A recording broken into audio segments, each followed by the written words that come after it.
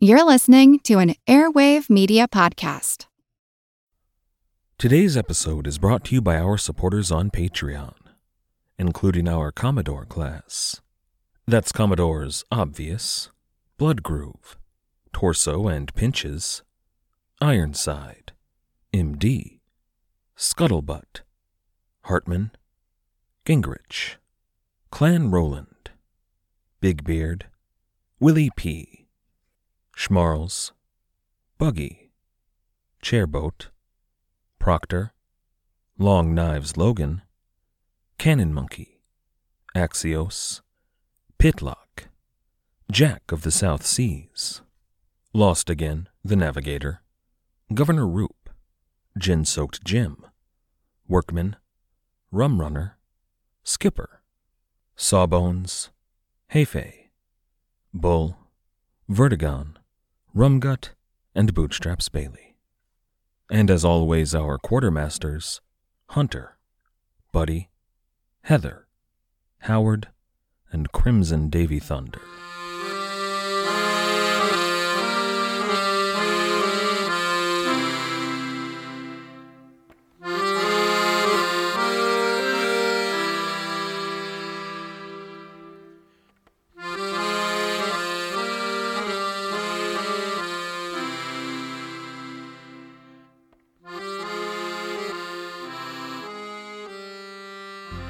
Hello. Welcome to the Pirate History Podcast. My name is Matt. Thank you for listening. We left off last time with the departure of 3 ships from Nassau carrying most of the pirates of the Fancy away from New Providence Island. One was headed for America, the other 2 for the British Isles. But I'd like to take a moment here, just at the outset, to talk about what they left in their wake. Nicholas Trott, despite the reputation that he earned from dealing with pirates, was actually a pretty good governor. They call those early governors the proprietary governors, after the Lords Proprietor under whom they served.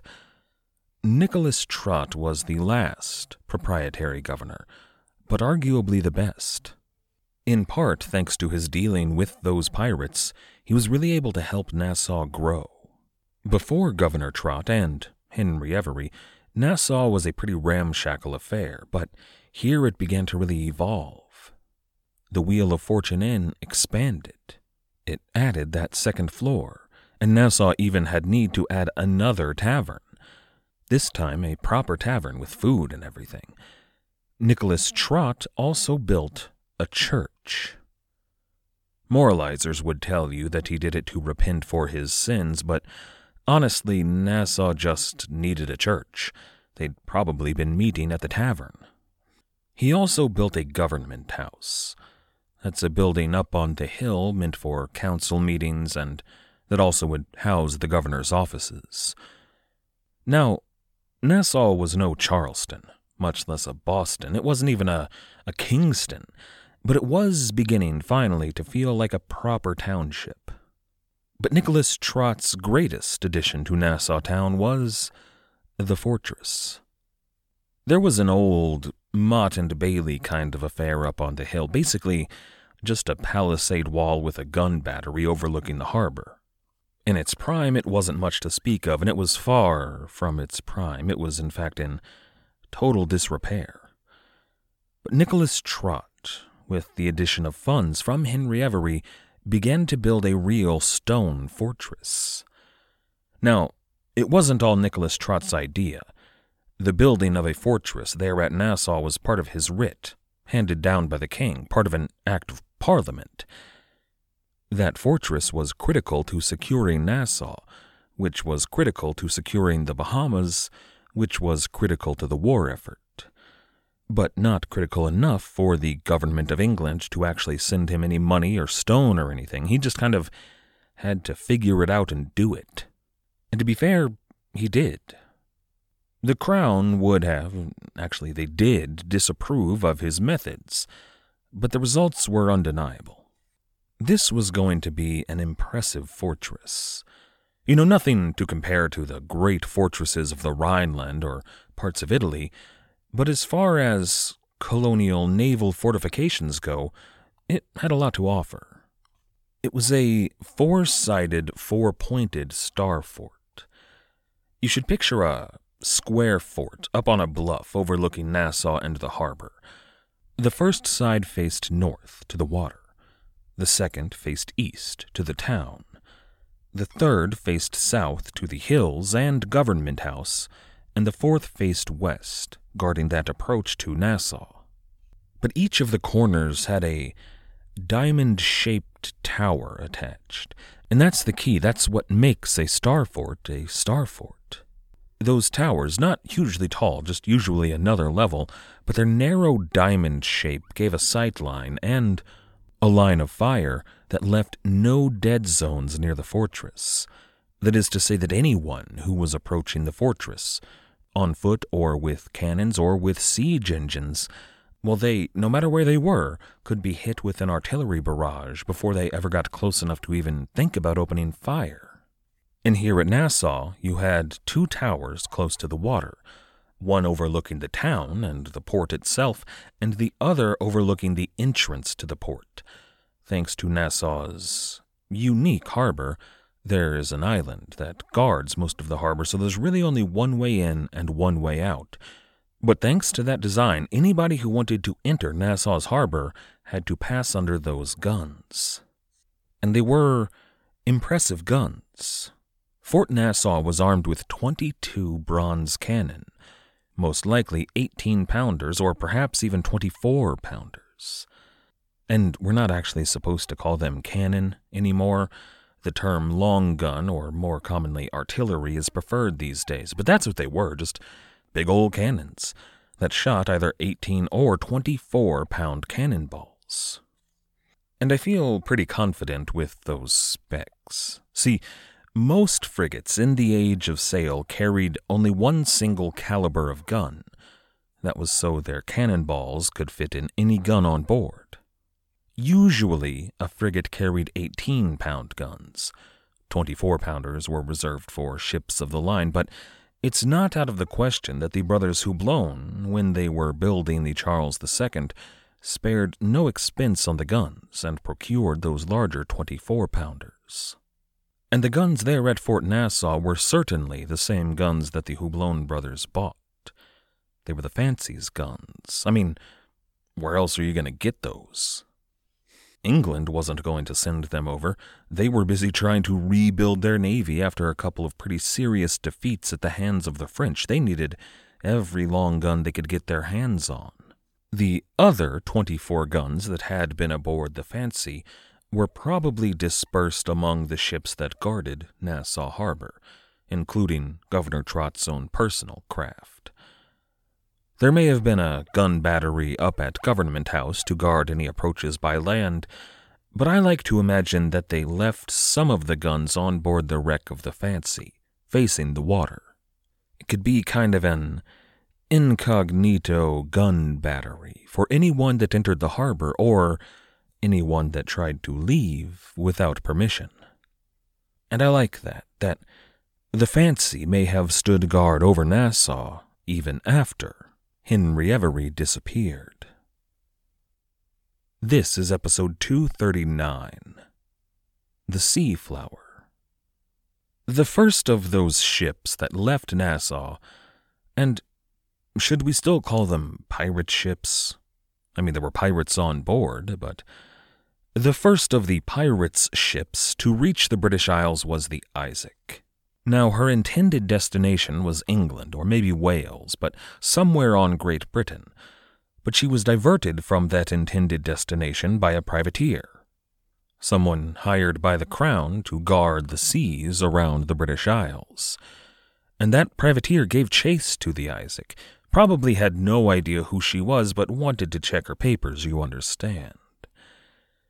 But that forced the Isaac to land on Ireland, which they really weren't supposed to do. The Seaflower was going to land on Ireland, and they might cause a ruckus before the Seaflower arrived. But they did anyway. The Isaac put in first at, and I apologize today if my Irish is terrible, but at Achill Sound on the western coast of Ireland. and a few of the pirates disembarked there at the Sound, and it seems like they made the right choice. They disappeared into Ireland. None of them ever appeared in a courtroom or any historic record again. On the other hand, I suppose they could have made a very poor choice.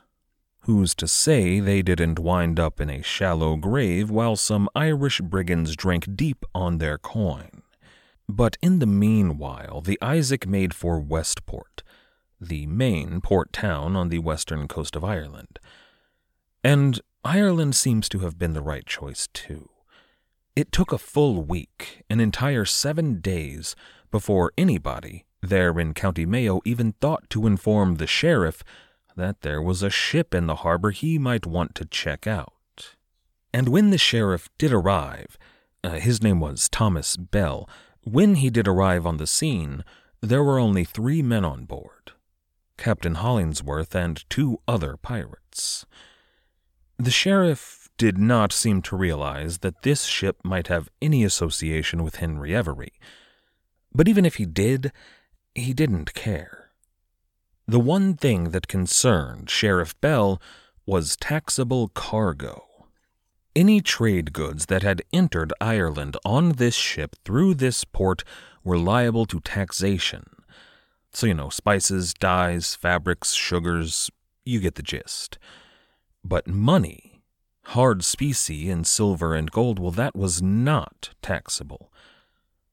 And at the moment, Hollingsworth and those 2 other pirates only had coins on board, and they assured the sheriff that there had never been any taxable cargo whatsoever, which definitely should have made the sheriff suspicious, but mostly he was upset at the total lack of tax income. But he did not have long to wait. Over the following few weeks, a suspicious number of reports started coming in, from all around Ireland, but mostly County Mayo at first, about seafaring Englishmen trying to trade, say, muslin.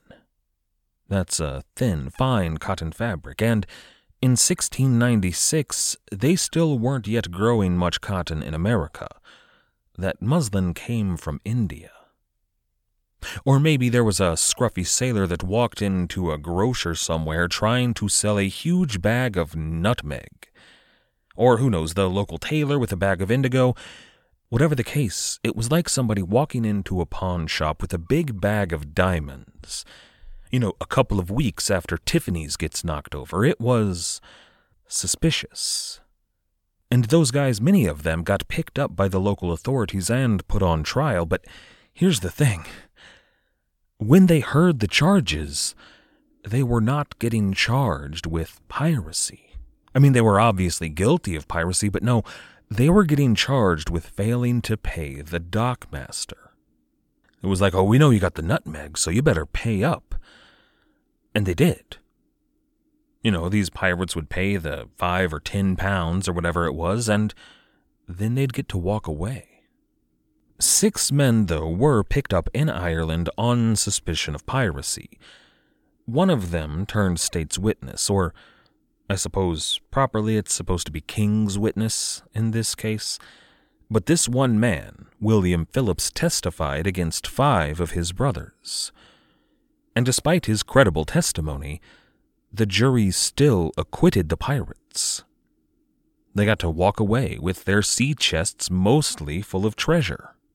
And that's why Ireland seems to have been a good destination for the pirates.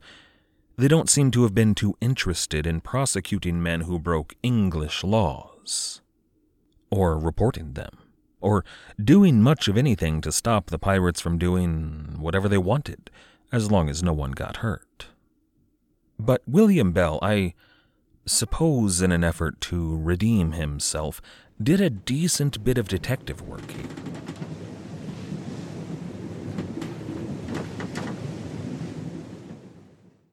Everybody shush! William Shatner has something to say. Cat and Jethro, box of oddities. What do you do when the woman you love dies? Well, of course you dig her up and you live with her. Aww. The show examines weird things. There are plenty of old photographs from this time period of children out in the streets playing in and among the dead horse carcasses. Oh, I miss those days. Things used to be so much simpler. Cat and Jethro. Then there's the urine wheel, which sounds like a really bad game show. Thing done weird things. Cat and Jethro, Box of Oddities. That is really mysterious. Join Cat and Jethro Gilligan Toth for the strange, the bizarre, the unexpected, as they lift the lid and cautiously peer inside the Box of Oddities. The Webby Award-winning Box of Oddities podcast from Airwave Media. He asked around at some of the local horse traders near Westport and found evidence of a man paying £10 for a horse. He bought 2 of them, in fact, but that's way more than a horse was worth. And in fact, later reports would show that horse traders all around the region made a killing that summer. But this was the lead that Sheriff Bell had. And he followed the horsemen, the way that the horse trader pointed at first, but later on tracking them. And eventually he found 2 men, one named William Forsyth, one of the pirates on board the Fancy, and another man who was not one of the pirates, just booked passage over on the Isaac. Well, he found them sleeping in the wilderness on their way to Dublin and arrested them. Now, William Forsyth is going to wind up on trial in a few months' time, and you'd think this was where he got caught, right? But no. He made bail in Dublin and was sent on his way. Although, once he crossed over to England, he was picked up in Newcastle, and it was there that he got sent to London to await trial for piracy. Another of the pirates who's going to wind up in that same courtroom was William Bishop. He also arrived on the Isaac and made his way to Devon, his home. That's the young, fresh-faced man who probably served his first voyage on board the Fancy. In the words of E.T. Fox, he tried to slip into a life of quiet obscurity as a tobacconist. But naturally, William Bishop was recognized by someone in his hometown, and he was arrested and sent to London. There's another story that's worth a brief mention here. A Mr. John Miller, one of the pirates from the Fancy, joined up with the crew of the Charles, a privateer, a legal and sanctioned privateer, under a Captain Plowman. Just a good job, right? But Captain Plowman died just a few days after setting sail, and the quartermaster of the Charles took command, and his name was John Quelch. John Quelch would go on to become one of the more famous pirates of the dawn of the 18th century. And similar stories are probably true for a lot of these guys. Pirates aren't exactly known for saving their money or investing wisely, and a lot of them probably signed up on privateer crews when the War of Spanish Succession broke out in just a couple of years. And who's to say some of those pirates from the Fancy didn't wind up sailing under Hornigold or Teach or any of the other pirates of the Republic of Nassau? Finally, for the Isaac, there's Captain Thomas Hollingsworth. Hollingsworth sold the Isaac to a pair of outfitters there in Dublin.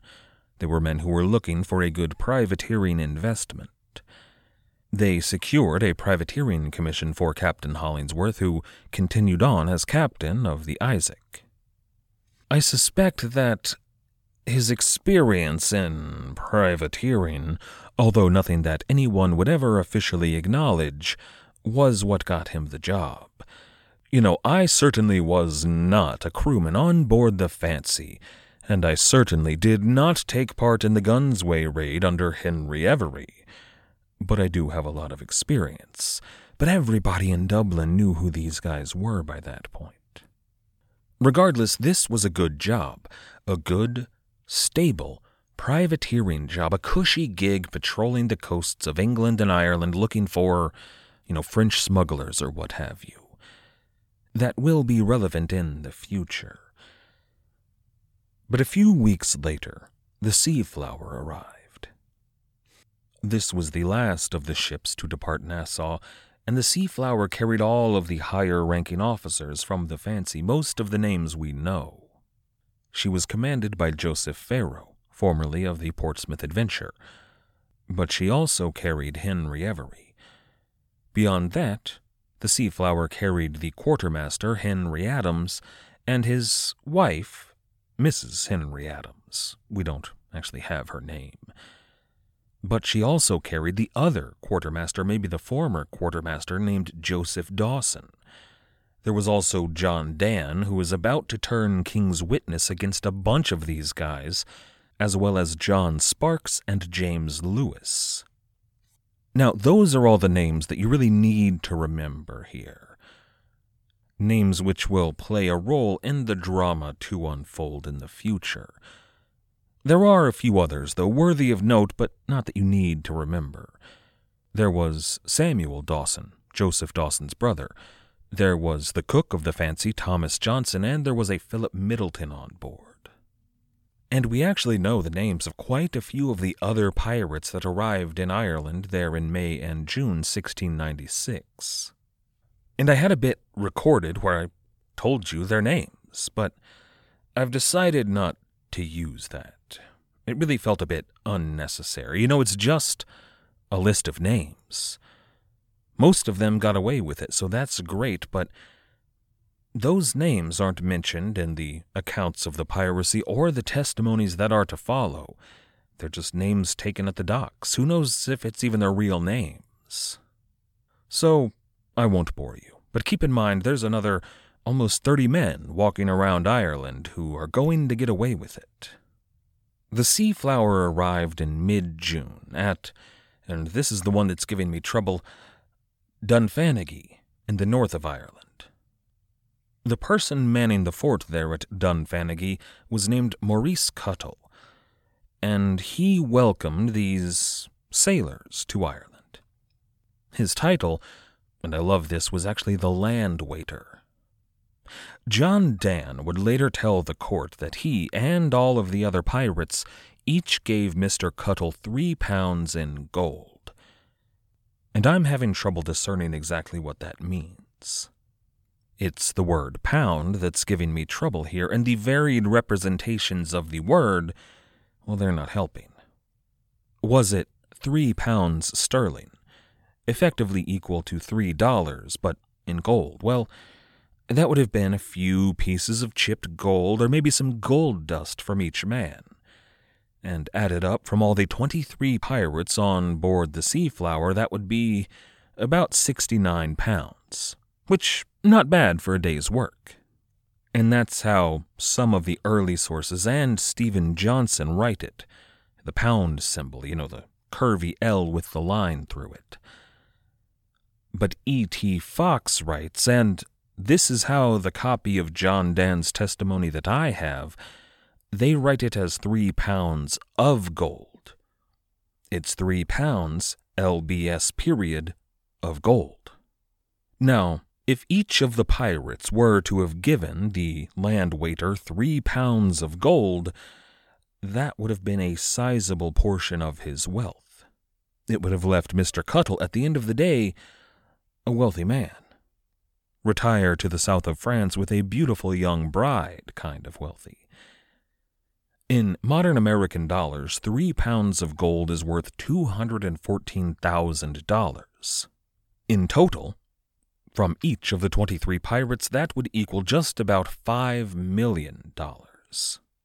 I doubt that they gave this land waiter $5 million. But it's also possible that the court reporter got confused, and it was in fact a bulk effort from all of the pirates who gave this man a total of 3 pounds of gold, or about $214,000. Regardless, he got paid off, and he let the pirates into Ireland. Now, most of the pirates, when they arrived in Ireland, either at Westport or at Dunfanaghy, they all went their separate ways. And later testimony seems to show us that nobody knew where anybody else was headed. And they could have been lying, of course, but That's a smart course of action. Depart separately at different times to places unknown, and no one can sell you out. And some of the men, some of those 30 or so men, disappeared into Ireland and then went wherever they went. Maybe they bought a piece of land and found a wife and settled in to raise sheep and children until the end of their days. In one case, one of the pirates still had a wife back in England, but there in Ireland he married another woman. And some years later, he was an old man by this point, this act of bigamy, marrying while already married, was found out by his wife, and he was brought up on charges. And it was in that court trial that he was actually outed for piracy. But by that point, he was too old to serve any jail time. Problem is, though, in a place like Ireland, and no offense to Ireland, but in 1696 there just weren't that many places to go. So all of these pirates who took special precautions to go their separate ways without anybody knowing where they were going, well, they all met back up in Ireland a few weeks later. It was like a family reunion for the fancy. Just groups of guys who hadn't seen each other in a couple of weeks, buying drinks and spending lavishly and singing songs and telling stories about all the piracy. And remember, these aren't Irishmen. These are English and Welshmen primarily. People noticed, but no one much cared. They were spending their money freely. Still, the word did get around, and a few officers did show up to arrest the pirates, to really lay the law down. But once they got there, oh, wouldn't you know it, I just missed 'em, must have slipped out the back, who knows what happened. Oh, by the way, Captain, on a totally unrelated note, I'm retiring. Turns out the paltry sum that you've been paying me was plenty to buy a house. Well, bye. Now, know a few of the pirates, after they'd spent a few days in Ireland and got a read of the land, decided to book passage on ships to America. It was just too dangerous to stay this close to England.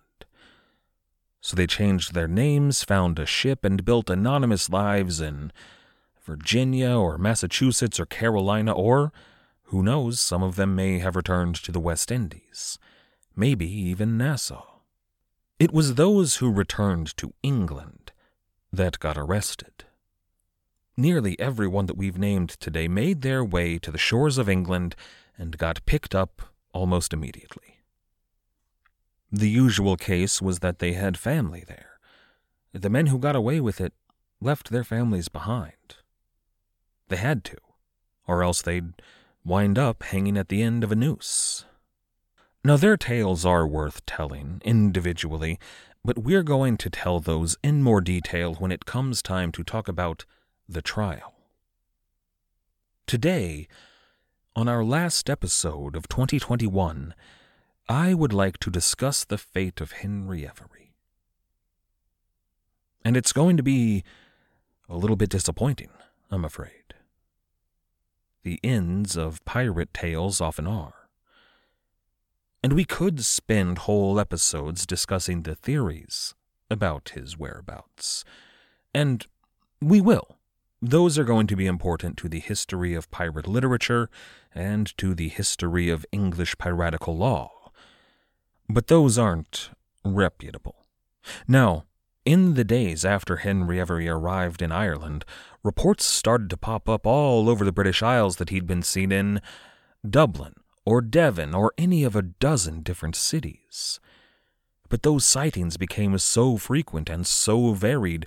I mean, people would see him in York and in Glasgow on the same day.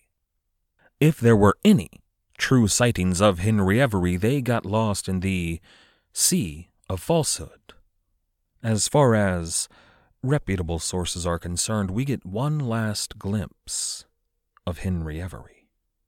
On the voyage over from Nassau on board the Seaflower, Mrs. Henry Adams fell for the charms of Mr. Henry Every. I don't imagine that it was a very pleasant voyage for the old quartermaster, Henry Adams, as shortly after leaving Nassau, his brand-new bride shacked up with Every.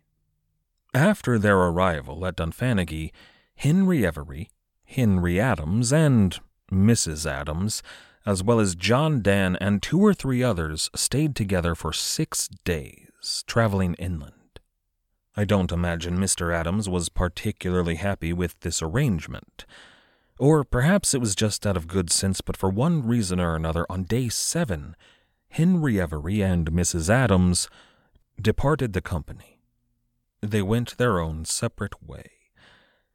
According to Mr. John Dan, they were headed to Dunagady in County Down. But I sincerely doubt that, if Mr. Dan were telling the truth, Henry Every told him the truth. I doubt he ever saw Dunagady. And it was there, in the countryside of Ireland, that Henry Every and Mrs. Adams mounted their horses and rode away. And that is the last time that anybody anywhere in the world ever reputably saw Henry Every. We do, though, know one place he was not. Back in London, there was a Mrs. Henry Every. We know virtually nothing about her, save that she was married to the pirate, and that she would be brought in for questioning during the manhunt. She didn't know anything, and they let her go, but they did watch her closely for the next couple of years. But Henry Every never returned to his wife in London. Had he done so, he'd have fallen into that same trap so many others did. A few months later, shortly after the trial was concluded, a stroke of good luck. She came into a windfall of money, not a huge amount, but enough to ensure that she would not starve, that she would be fairly comfortable until the end of her days. As you might imagine, the authorities caught wind of this and checked it out, but everything appeared to be on the up and up. Apparently she'd lost some uncle that she'd never met, but he left her a reasonable amount of money, and she had the papers to prove it. At around that same time, John Dan turned up at his local magistrate there in London with quite a story. There he was, crossing the street in the center of London, when he saw none other than Mrs. Henry Adams. She was climbing into a nice, clean, if not exactly ornate carriage, and dressed in a fine dress. She was closing the carriage door, preparing to depart, but he managed to catch up with her at the very last minute. "Mrs. Adams," he said, "it's me, John Dan." And she smiled. "Where are you off to?" he asked. And she leaned in. "To my husband, Mr. Bridgman." And with a wink, the carriage trundled off into the streets of London, never to be seen again.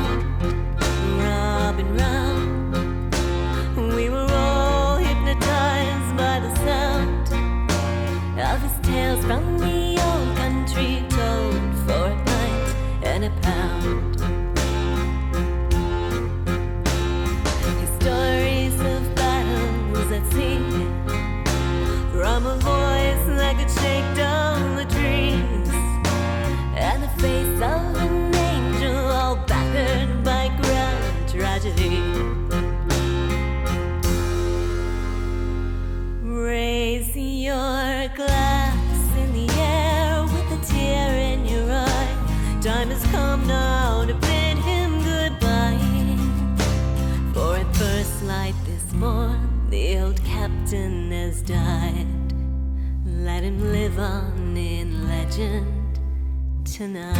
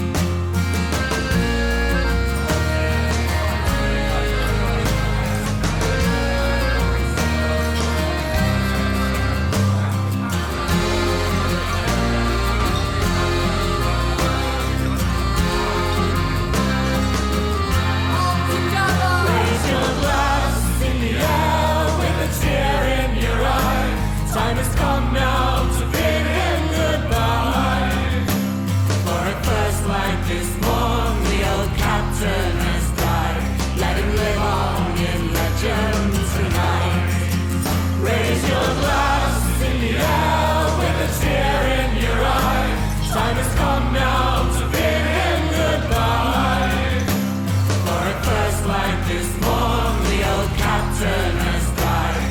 Let him live on in legend tonight. And the stars will shine brightly, no more in the sky.